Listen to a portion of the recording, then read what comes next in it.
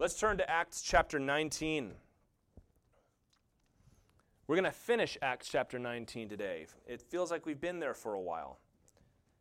Let's begin by reading the first two verses of this section, 21 and 22 of chapter 19. Now after these events, Paul resolved in the Spirit to pass through Macedonia and Achaia and go to Jerusalem, saying, after I have been there, I must also see Rome. And having sent into Macedonia two of his helpers, Timothy and Erastus, he himself stayed in Asia for a while. After these events, we looked at that last time. This is when Paul has been in Ephesus for 3 years, or he would be there in total 3 years on his third missionary journey. And we saw that the church received acceptance in Ephesus like they didn't receive it anywhere else, except for maybe Berea.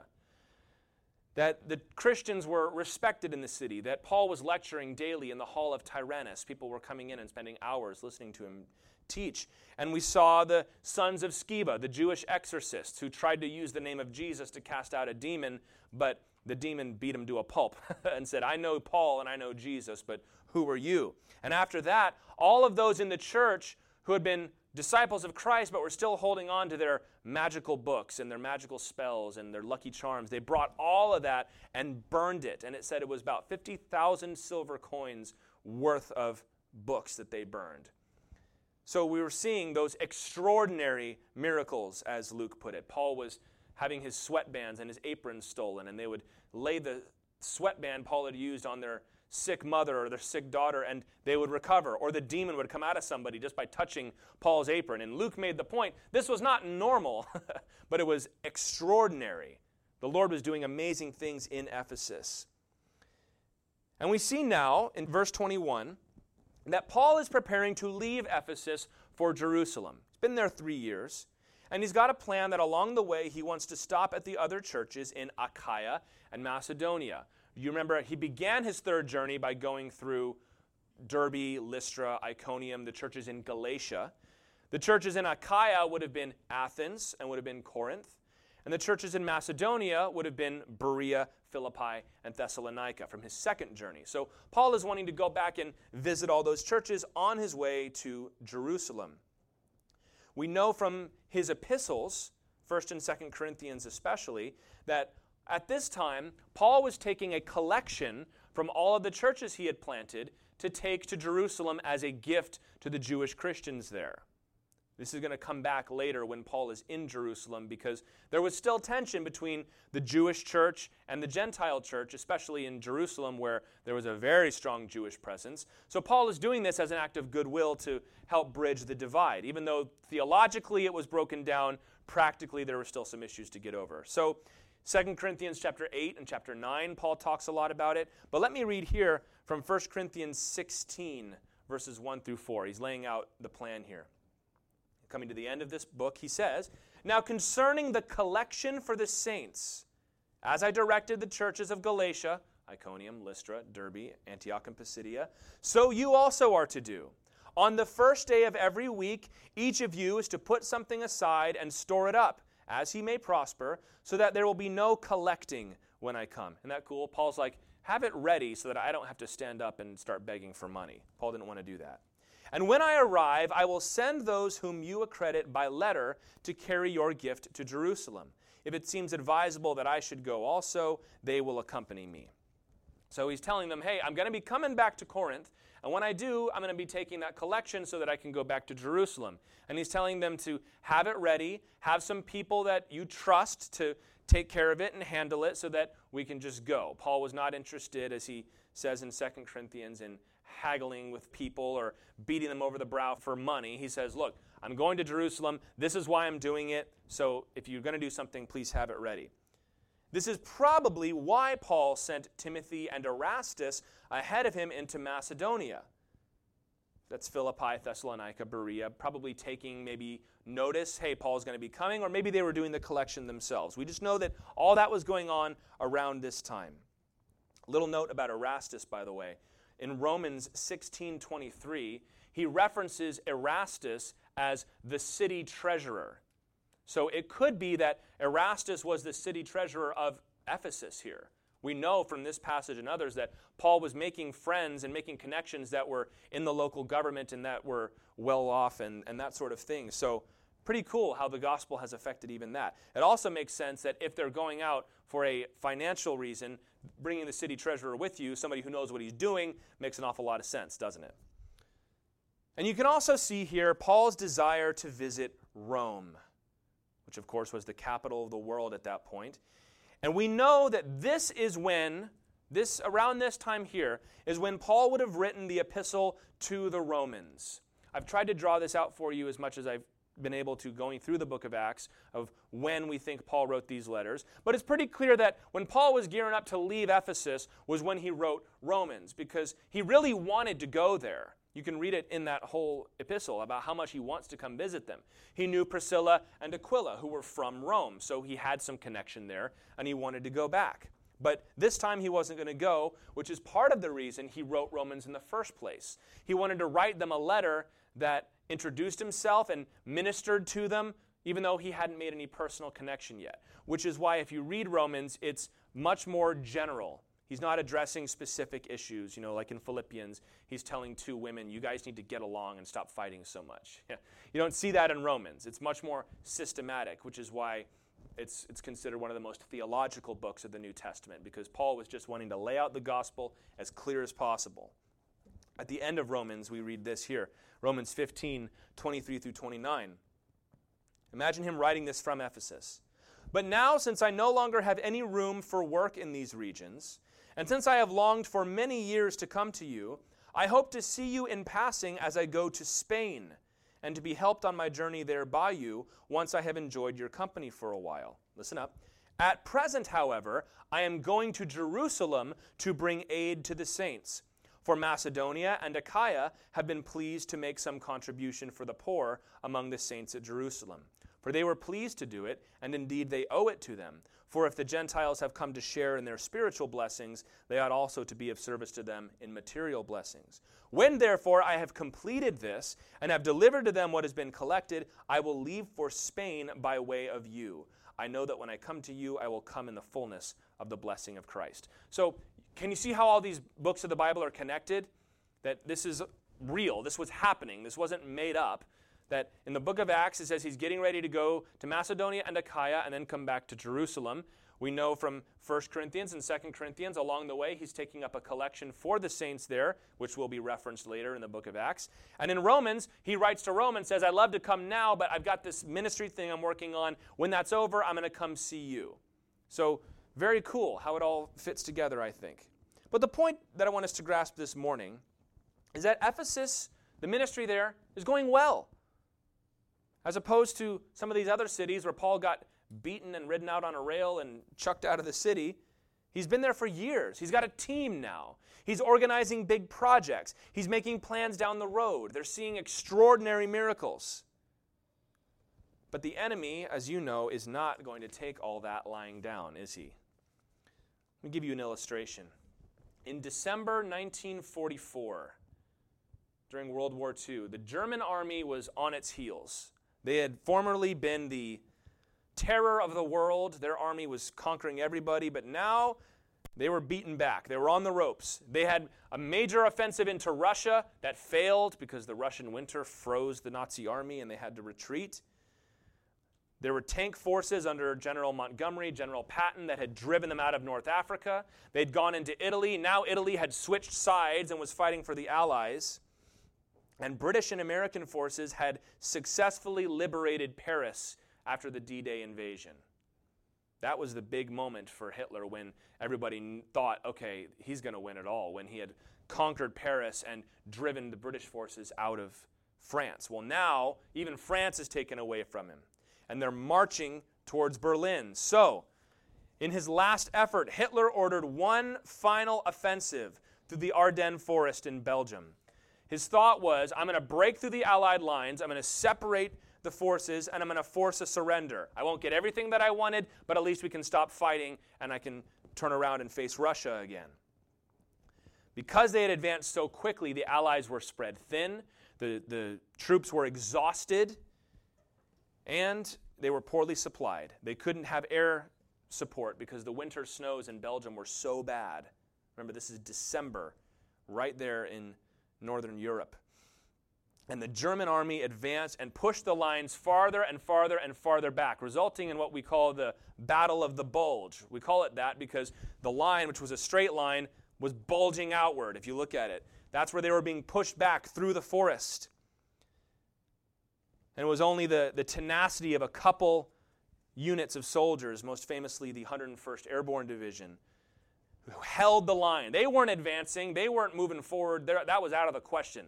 All they could do was hold the line until eventually General Patton could arrive with his tanks and reinforce them.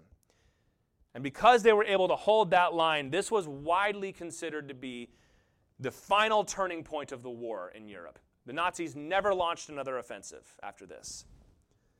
And I see that as an illustration of what we're going to see in this passage today. When you start seeing success in your spiritual life, whether that's personally, you overcome some sin, or you're finally getting the discipline down, your attitude has been good for a long time, or whether it's as a church, the church is growing, the ministry is expanding, like here with Paul. When that happens, when you start seeing success, the devil always prepares a counteroffensive to try to break you before you break through to the other side. It's that last-ditch effort that he has, throwing everything he's got at you to try and stop the advance of your spiritual growth. You've seen this before. You hit a point where maybe it's just your luck changes. Nothing has changed spiritually, but everything around you just stops working. You get a bill that's mailed to you late, and now they're charging you late fees.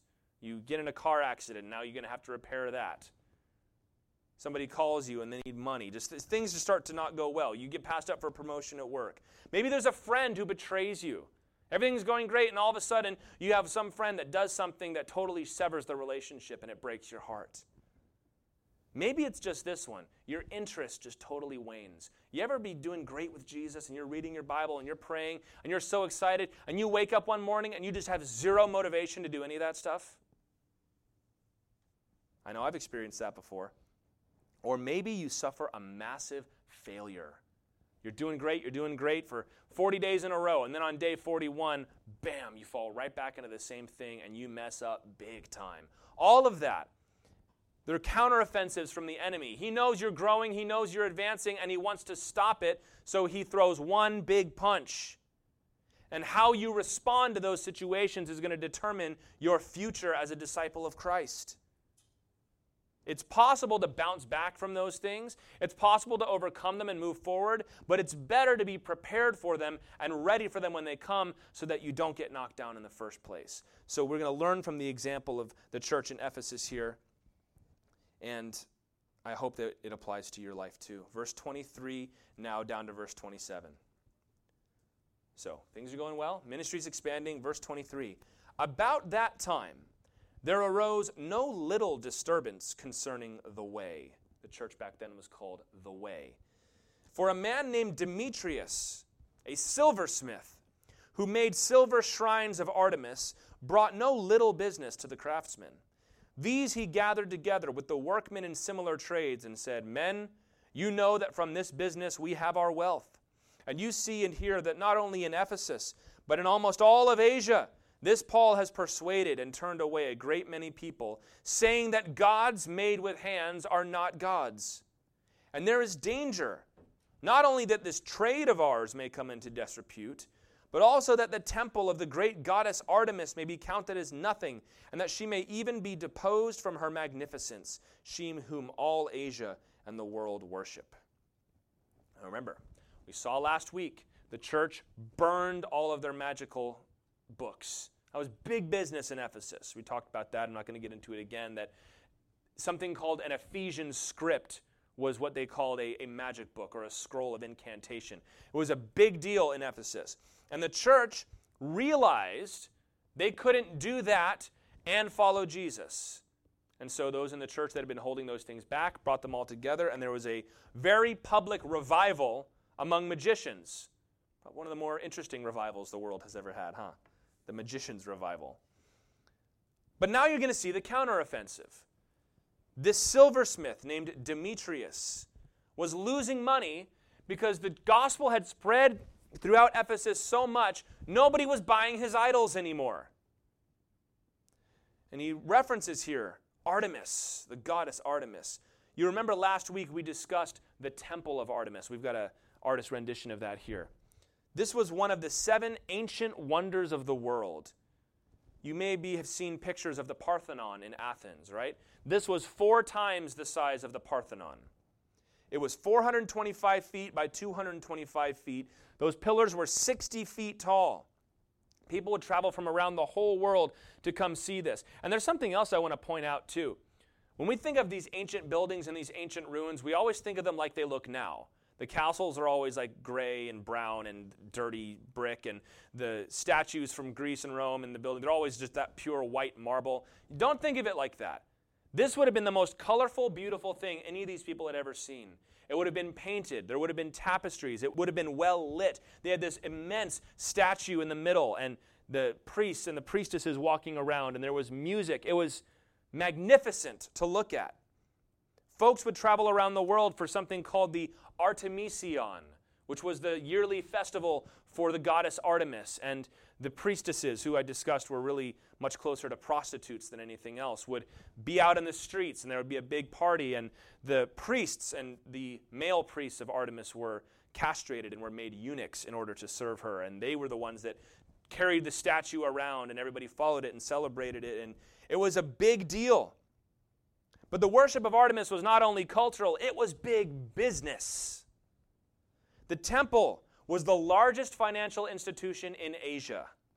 And by Asia, remember, we're not talking about the continent, we're talking about the Roman province. That's Turkey. Modern-day Turkey is the closest thing to that. In that province, the Temple of Artemis was the bank. They didn't have banks like we think about them today. If you wanted money, if you wanted to borrow money, if you wanted to invest money, if you wanted to exchange money, you went to the temple. So it was much more than just a place of worship. It was a big cultural center. It was a financial center. And those little shrines that men like Demetrius made, which were replicas of the big one that they had in the temple, they were big, dependable money makers.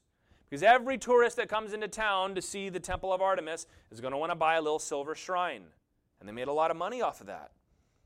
Ephesus was a huge city. It was a big trade port. So there was always folks coming in. And that was their little souvenir. I went to Ephesus and saw the Temple of Artemis. But now the gospel has come in. And the gospel has spread throughout the city so much that even with that amazing feat of engineering and architecture and culture, the idol makers are losing money because nobody's buying idols anymore. John Polhill, who's a commentator, he said, the gospel is always at its most controversial when it comes into conflict with economic interests. Ain't that the truth? Demetrius had put up with these Christians. What did he care? He probably wasn't too religious himself. You can see right here, he's manipulating these guys to, we don't want Artemis to go under. He doesn't care about Artemis. He cares about his bottom line. Christians are meeting in the synagogue. Who cares? Let the Jews do what the Jews are going to do. They don't buy idols anyway. Now they're moving into the Hall of Tyrannus. Okay, so they're gaining some publicity. Okay, well, that's weird. Erastus has become a Christian. That's very strange. Okay, now all these Christians aren't buying idols. Now they're burning their magic books. This is getting out of hand. And then the quarterly statement comes in, and it doesn't look good.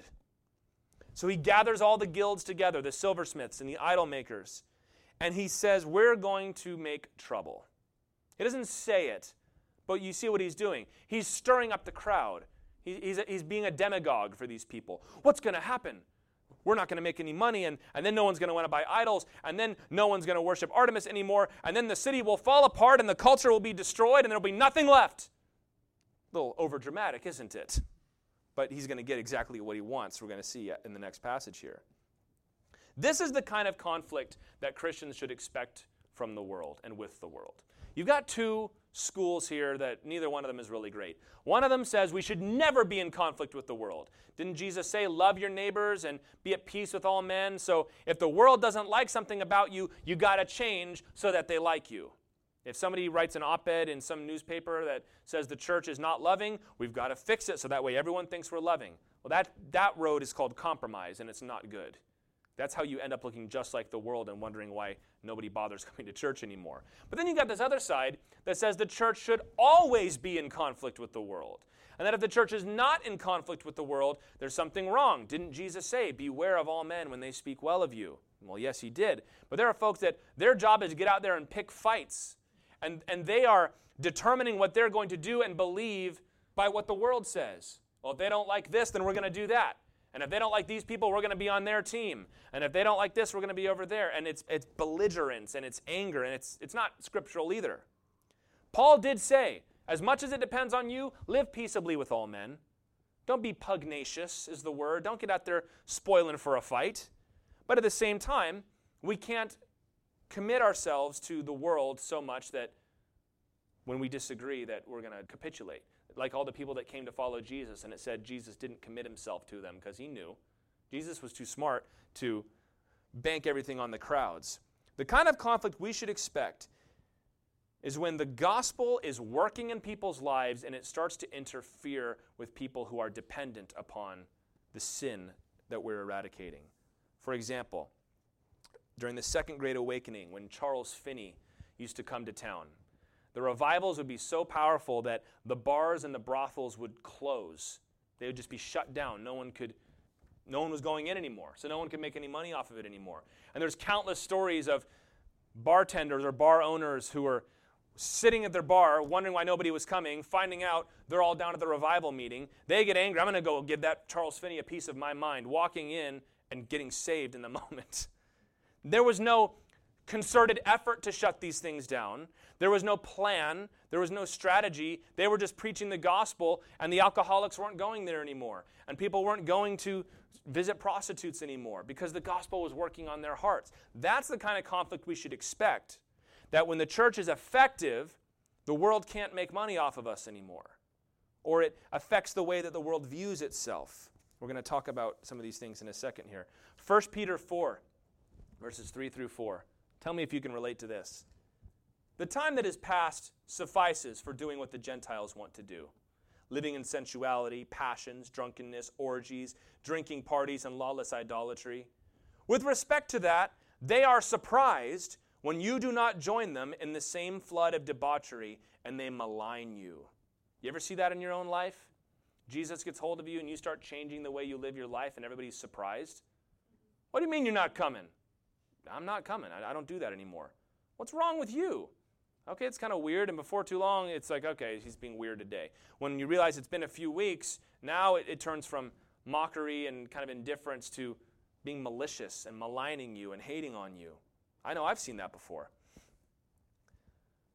When the changes that Jesus is making in your life are mystifying to your friends. And there can be conflict there, because if all the guys say, hey, we're going to the strip club after work, and you say, no, I'm not going, what are you doing? You are demonstrating that you are capable of obeying your conscience and obeying the Lord. And that, without a word, casts judgment on them, because that shows them that who's really in control here. If they've been justifying things by saying, well, everyone does it, and here you are not doing it, and maybe even they consider themselves a Christian, but they figure, oh, there's no way I can not do this or not do that, and you're over there doing it, it challenges their heart. And you can see people get angry over that. And it can lead to conflict. We see in this passage 3 ways that the gospel affected the lives of these people in Ephesus. Number 1, it affected their philosophy. See what he says? Paul has been preaching that gods made with hands are not gods. The very idea. It seems ridiculous to us to read that. We always love to give way too much slack to these ancient cultures, or even other cultures, and say, they didn't really believe that the idol was God. Yeah, they did. People tell me that. I tell them that I've been to Nepal, and I've seen people bowing down to these statues. Well, they don't really believe that they're gods. Yeah, they do. Because we think it's so ridiculous to worship an idol, we think it's offensive to accuse anybody of believing that. But that is straight up what they believed. That's just the effect of the gospel in our culture for hundreds of years. The gospel challenges our philosophy, the way we think. You cannot believe all the same things you believe and be a Christian. The gospel will change you. Even your deeply held beliefs, your cultural ideas will be filtered through the scriptures. I mean, let's just use that as an example of idolatry. Everybody in the world worshipped idols, except the Jews and then the Christians. And it was offensive. The thought of saying, you think I'm just worshiping some rock? How dare you say that about me? I'm an intelligent Roman. I'm smart. I'm successful. I've got a business. I've got a family. I'm wise. I'm more self-controlled than you are. How dare you say that about me? Now, the church couldn't then go, well, I mean, as long as they're good people, if they worship an idol, it's really okay. No, you can't do that because the gospel would affect the way they think. And that was going to lead to inevitable conflict. In our culture, what we believe about sin is very different from what the world believes about sin. And we can't change it, even though it will lead to conflict with people. Number 2, it affected their finances. We already hit on this some. They weren't making money anymore. I think that is so cool that the church, without launching an anti-idolatry campaign, just by being the church, had completely begun to change the way Ephesus went about its religion. Can you believe that? But Demetrius here was concerned about the financial ramifications. Hey, the gospel will hit your wallet. Don't think that it won't. And if it hasn't, you should go home and pray about it. Because Jesus taught us, remember all those passages in Luke where he kept on talking about how money should not be a thing for us? That we don't live for today, we don't live for the money, that you should be willing to give it away. He says if you're going to use your money, use it to invest in spiritual riches, in heaven. That we should be generous, that we should be free from our money, that we should never be bound to anything that we own. And as an example, as a Christian, we tend to steer away from frivolous things. Because when we're walking with the Lord and we're walking closely, we start to realize that my life is worth living, and there are things that are worth my time and worth my attention and worth my love, and frivolous stuff just starts to go by the wayside. And I've found in my life, little subscriptions start to get canceled. And little things like that, I don't need to go there anymore. I don't need to buy that. I don't need to go out there. I really shouldn't be eating that much because the Bible says that I shouldn't be mastered by my belly. And all of a sudden you're like, hey, I have money now. Well, what am I going to do with it? Who needs it? Who else needs this? Because I don't need this much. And when the Lord teaches you to be content, you start to realize, okay, I make this much, but I really only need this much, so what are we going to do with the rest of this? It affects your wallet. It affects your finances. And number 3, it affected their reputation. He was concerned that the great goddess Artemis should be counted as nothing. Guess what, Demetrius? It's 2020, and she is counted as nothing. That happened. She may even be deposed from her magnificence. Yeah, she was. He was worried about his city's reputation. The gospel begins changing people by tearing down who they used to be and building them up into something different. You are going to see your reputation change when you start to follow Jesus. Maybe even the thing that you've used to define yourself. Your defining characteristic. The party guy. Oh, not anymore, he's not. People are going to maybe drift away from you because you're not who you used to be. Maybe they were only around you for certain things. You could give them a good time. You were a sympathetic ear when they wanted to gossip, or you gave them the inside track on certain business things, and you're not going to do that anymore. And they drift away. Have you ever found that the closer you walk with Jesus, the fewer invitations you get to go to things? I found that, and it breaks your heart for a while until you watch it go on for a little while, and then you realize, you know what? I think it's for the best, isn't it? Philosophy, finances, reputation. The gospel does not just change people, but it changes entire cultures. And not everyone's going to like it. We just need to know that. If we think that the world being upset with us is something we've got to fix, we're going to be in a lot of trouble. I've seen guys that will come in and brandishing statistics. Do you know what the world thinks about us? And they run through this long list of things that we can't change. They think we're intolerant because we only believe in one God. Well, yeah, that's not going to change, buddy. If they don't like it, that's up to them because we can't compromise on that. But folks will take those things and, well, the world says we're not loving. Well, how does the world define love? Because we define love in a very specific way. We know what we mean when we say that. And they say, well, we've got to change things until they think we're loving. Well, if their definition of love is in opposition to our definition of love, then no, we don't want them to think that we're like that. And we start chasing statistics instead of chasing down the Word of God. Let me tell you a story. In the early Christian church, around the 200 year, there was a church father named Tertullian. And he was asked by a silversmith who made idols, just like Demetrius. Became a Christian, and he's like, well, listen, I've I've trained to do this. This is how I've made my money. Is it all right for me to keep making idols even though I myself am not going to worship them? And Tertullian told him, absolutely not. You're not going to be providing people with an opportunity to sin. You can't do that. And the man said to him, what can I do? It is my living, and I must live. And Tertullian responded by saying, must you live? Isn't that something? Must you live? Well, if I can't make money and I won't be able to live and I might die. And better that than to give all these other people an opportunity of idolatry by your own hand.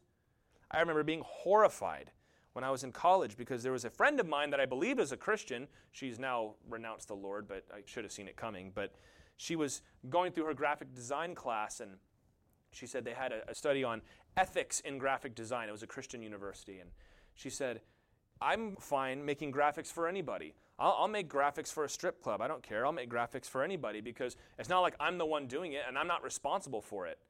And they were trying to tell me that if I made it more attractive for somebody to go in there, don't I bear some kind of responsibility? And she just couldn't believe it. It's like, this is just ridiculous. It's not the way the world works. When you follow Jesus, it affects everything. You can't live the way you used to live. And he said, well, that's going to change the way I live. Okay. Jesus told the rich young ruler, sell all that you have and come and follow me. Romans 12:2 says, do not be conformed to this world. Let me put that in really basic English. Don't be like everyone else. Do not be conformed to this world, but be transformed by the renewal of your mind. You got to think differently, that by testing you may discern what is the will of God, what is good and acceptable and perfect. There's a good filter. The thing you're about to do, is it good, acceptable, and perfect? If not, maybe give this one a pass. That gives me a really narrow list of things to do. All right, great. Now you'll have all that time to pray and read your Bible like you've been complaining about for the last several years. If only I had the time.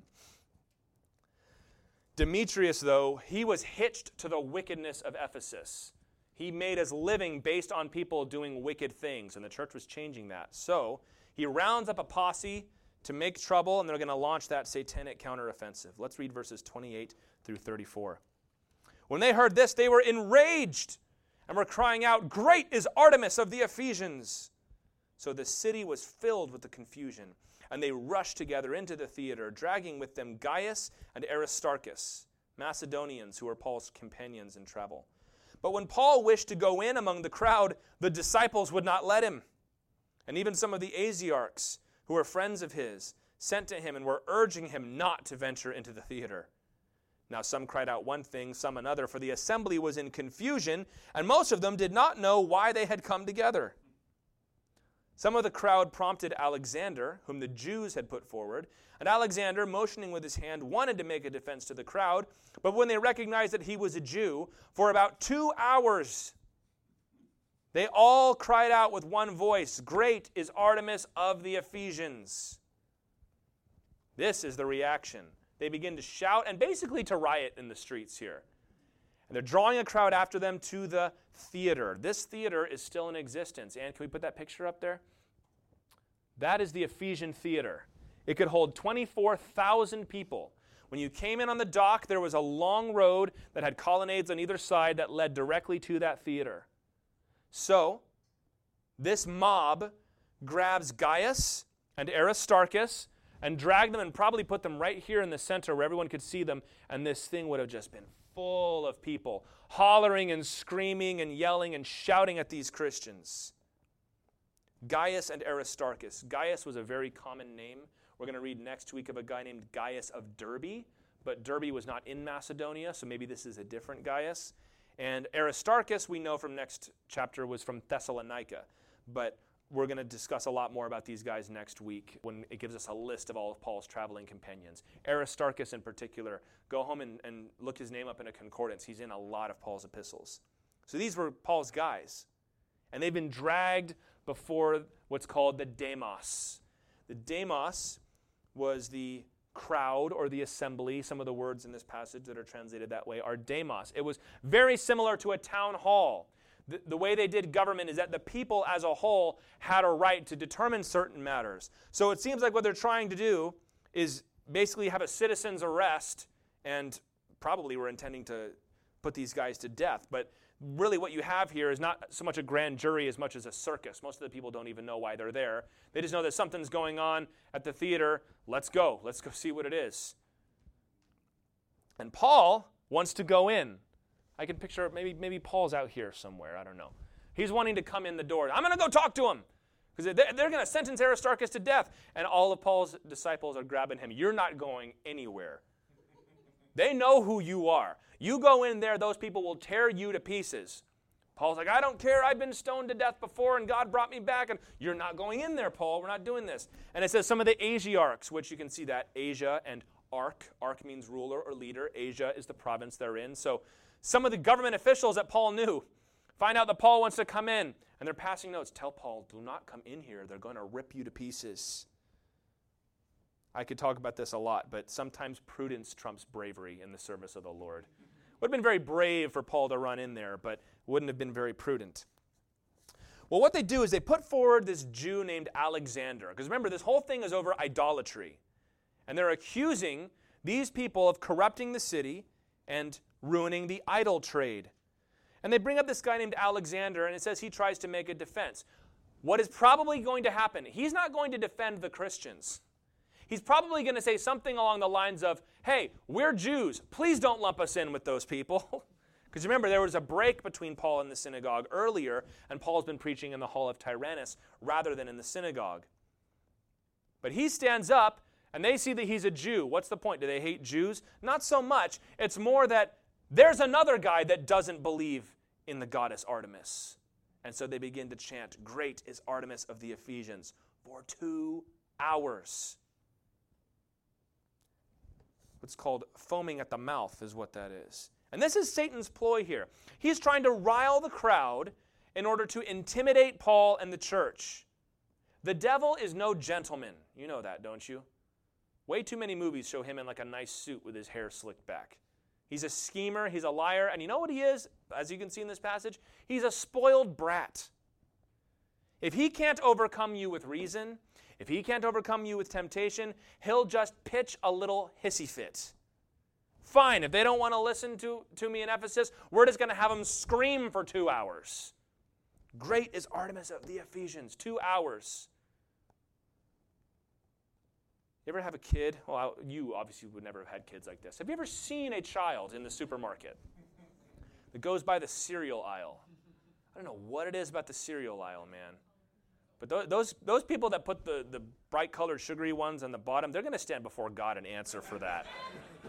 When those kids they jump and then they flop on the ground, and then you ever see a kid hold its breath? Hold their breath and their face starts turning blue until they get what they want? Here's a little biblical parenting tip. Don't ever let your kid get away with that. But this is what they're doing. Fine, if you won't leave our city, then we're just going to scream until you stop talking. The devil will try to pitch a fit. He will scream, he'll kick his legs, he'll bang his head against the wall until we finally just give in out of annoyance. This reminds me of Jonah. Remember in Jonah chapter 4? When Jonah finally gets spit out of the fish, shows up to Nineveh, preaches, and all the people repent. And Noah gets mad. I knew it. I knew you would do this. That's why I didn't want to preach, God, because I knew you were gracious and that you would forgive them. And now look at this. Now Nineveh's around. Now they're going to be around for a long time. He leaves, he goes up on the cliff, and he's pouting and looking down at this thing. God sends a plant to cover him up under the hot sun, and Jonah's very happy about that. Then in the night, God sends a worm to eat the plant, and Jonah starts to pray that God will strike him dead. Jonah 4:8-9, when the sun rose, God appointed a scorching east wind, and the sun beat down on the head of Jonah so that he was faint, and he asked that he might die. Yeah, just like Billy Graham after his big events, right? Let me die. This is the worst day of my life. If I had 100,000 people get saved in one day, I might be happy about it. He said, it's better for me to die than to live. God said to Jonah, do you do well to be angry for the plant? He said, yes, I do well to be angry enough to die. That's a hissy fit. That is a spiritual tantrum he's throwing. Because their enemies, the Assyrians, the oppressors, the ones that had Israel under their thumb, the ones that would torture people, God gave them relief. So I could have been the prophet to come home and saying, God has destroyed our enemies. Now I've got to go home and say, God has saved our enemies to oppress us another day. But he gets all sad and grumpy when the plant dies. God's like, you're more upset about the plant dying than about that giant city over there, full of animals and full of people? You can set your watch by it. When you discipline yourself to serve the Lord, you will hit a wall. It inevitably happens because this is a battle. It's not just a nice jog around the track. It's a fight. You hit the wall. And most of the time, that wall is something petty and childish to try to get you to go back to your old ways. The Ephesians did not want to have a debate. They did not want to listen to reason. They did not want to show up to the hall of Tyrannus and have a discussion with Paul about idolatry. They wanted to win. So they shouted for 2 hours like little kids in the cereal aisle. It's petty. It's childish. And you know, this is a very effective technique that Satan has. More ministries split up and crash over stupid personality disputes than over anything substantive. If you ever see a ministry crumble and like 2 different charismatic leaders are going to go their own way, it's always over something stupid. They always try to cloak it in something spiritual, but it really boils down to, well, everybody knows his name and they don't know my name. And I do a lot of work around here and I don't get any credit for it. Or I wanted to go into that country and he wanted to go into that country and he always gets his way, so I'm going to leave. And it's like, this is so dumb. Isn't the thing you were doing more important than that? More marriages fall apart over petty little complaints. A lot of marriage counseling comes in and it really boils down to, she bugs me. He annoys me. And there are people that will let that wreck their whole marriage over silly stuff. I feel like I've seen more people overcome the big, heavy, serious stuff than are able to overcome the little things. Folks leave churches over very childish reasons. I'm sure you've seen some of this in your life. I could run down a long list. We had a gentleman leave the church back in Virginia because we had a slide, like on the projector, that said, coffee available in the lobby. And on the picture, there was a coffee and there was a donut. We did not offer donuts in the lobby. See where I'm going with this? You're getting ahead of me. All we had was the coffee, but the slide said, coffee is available in the lobby. He went out into the lobby. There were no donuts. And he was very angry because it was false advertising. We were deceiving people in the house of God. We were telling people they had donuts and taking it away from them. And he left the church. It was not his first time visiting. He should have known better. He left the church. I've had people leave because we've asked them to put a lid on their coffee cup. Hey, we got new chairs. Would you mind putting a lid on that coffee? I'm leaving. Never had to put up with something like this in my entire life. When you find yourself talking about what you've earned in your spiritual walk or what you deserve, that's childish. When the Spirit speaks to you and you stick your hands over your ears and you say, la, la, la, la, la, I know, but I'm going to do it anyway. I know this is wrong, but I'm going to do it anyway. I know that I shouldn't be eating like this because I'm treating food like an alcoholic treats a drink. But you know what? I'm hungry and I want it anyway, so shut up, Holy Spirit. I'm going to do it my way. Or, I know that I shouldn't be this lazy, but I'm going to because I feel like it. Or, I know I shouldn't be flying off the handle, but I've been keeping it under control for way too long, and they're giving me an opportunity, so I'm going to start screaming in the Walmart checkout line. It's petty. It's childish. It's little kid stuff. Or you know what the devil will do? He'll poke someone else in your life to start acting childish towards you. And then you're tempted to respond childish to them. Well, you smell funny. It's a spiritual tantrum. Hebrews 5, verse 11 through 14. About this we have much to say, and it's hard to explain because you have become dull of hearing. For though by this time you ought to be teachers, you need someone to teach you again the basic principles of the oracles of God. You need milk, not solid food. For everyone who lives on milk is unskilled in the word of righteousness, since he's a child. But solid food is for the mature. For those who have their powers of discernment trained by constant practice to distinguish good from evil. You've got to learn to recognize this for what it is. If you are having a strong desire to do something, examine your motives, that discernment that you've trained by constant practice. Am I doing this because it's something that I want or that the Lord wants, or is it manipulation on a spiritual level? Is this a spiritual tantrum? I also hope you can learn not to engage with people on that level, like Paul's friends encouraged him to do. You know somebody that's living like that? That's the kind of conversation they want to have, is like a slap fight back and forth with words about Jesus. It's not worth engaging. Proverbs tells us not to answer a fool according to his folly.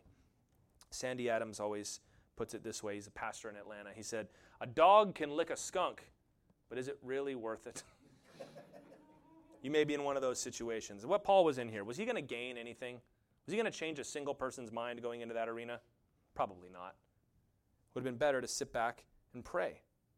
And that's exactly what the Lord is going to do. He's going to take care of them even though they didn't have to do a thing. Verse 35 to the end here. And when the town clerk quieted the crowd, he said, "Men of Ephesus, who is there who does not know that the city of the Ephesians is temple keeper of the great Artemis and of the sacred stone that fell from the sky? Seeing then that these things cannot be denied, you ought to be quiet and do nothing rash. For you have brought these men here who are neither sacrilegious nor blasphemers of our goddess. If therefore Demetrius and the craftsmen with him have a complaint against anyone, the courts are open and there are proconsuls. Let them bring charges against one another. But if you seek anything further, it shall be settled in the regular assembly." Remember, this was their attempt to get the assembly together, but it was a mob more than anything else. So he's like, you can come on the normal day, not just rallying everybody together. "For we really are in danger of being charged with rioting today, since there is no cause that we can give to justify this commotion." And when he had said these things, he dismissed the assembly. As surprising as this situation might seem, especially after all the other things Paul's gone through, the situation just fizzled. The town clerk was able to come in and calm things down. You can see the providence of God at work here, right? The Lord is just going to work it out. Town clerk, that word is grammateus. It's actually often translated scribe. The idea is he was like a city manager. He handled all the papers, all the things that got written down, records, accounting, that kind of thing. So he had some clout. And he tries to butter these people up. Do you see that at the beginning? Talking up the city of Ephesus. He talks about, it says, the stone that fell from the sky. This is a diapates. They believed that the idol in their big temple had fallen from the sky and Zeus had given it to them perfectly formed. And it was all those little mini versions of it is what Demetrius was selling. So that's what he's referencing there. But he points out the Jews and the Christians had done nothing wrong, and if Demetrius didn't like it, he could take them to court. And he says, we're in danger of being in trouble for rioting. Ephesus was a free city. By that it means they had some form of self-government, but they were still under the authority of the Roman Empire. So he's saying, listen, you guys, we have a lot of privileges to rule ourselves here. But if you're going to keep doing stuff like this, Rome is going to step in and you're going to start seeing soldiers marching through the street. Is that really what you guys want? The status like that of a free city was often contingent on, are you able to keep the peace without us? This is very interesting how the Lord uses outside circumstances to bring about his will for his people. Very similar to what Gamaliel said. Remember back in chapter 5, he said, look, leave the Christians alone. If God is doing this, then we can't stop it. If he's not doing it, then it's going to fall to pieces. There's many times in the book of Acts where we see public officials coming to the conclusion that the church is no threat to society. It's possible that Luke was writing that because the church was starting to face persecution and he was trying to get it out there that, hey, look, the proconsul here and the town clerk here and this guy over there, they all agreed that this wasn't a threat to the public peace. 1 Timothy chapter 2, verses 1 and 2, coming to a close here. It says, first of all then, Paul says, I urge that supplications, prayers, intercessions, and thanksgivings be made for all people, for kings and all who are in high positions. Now we all know the Bible says pray for the king. But do you know what we're supposed to pray for? Finish that verse with me. Pray for them that we may lead a peaceful and quiet life, godly and dignified in every way. Translation, Paul says pray for the king and the governor and the mayor and everybody else that they would just leave us alone.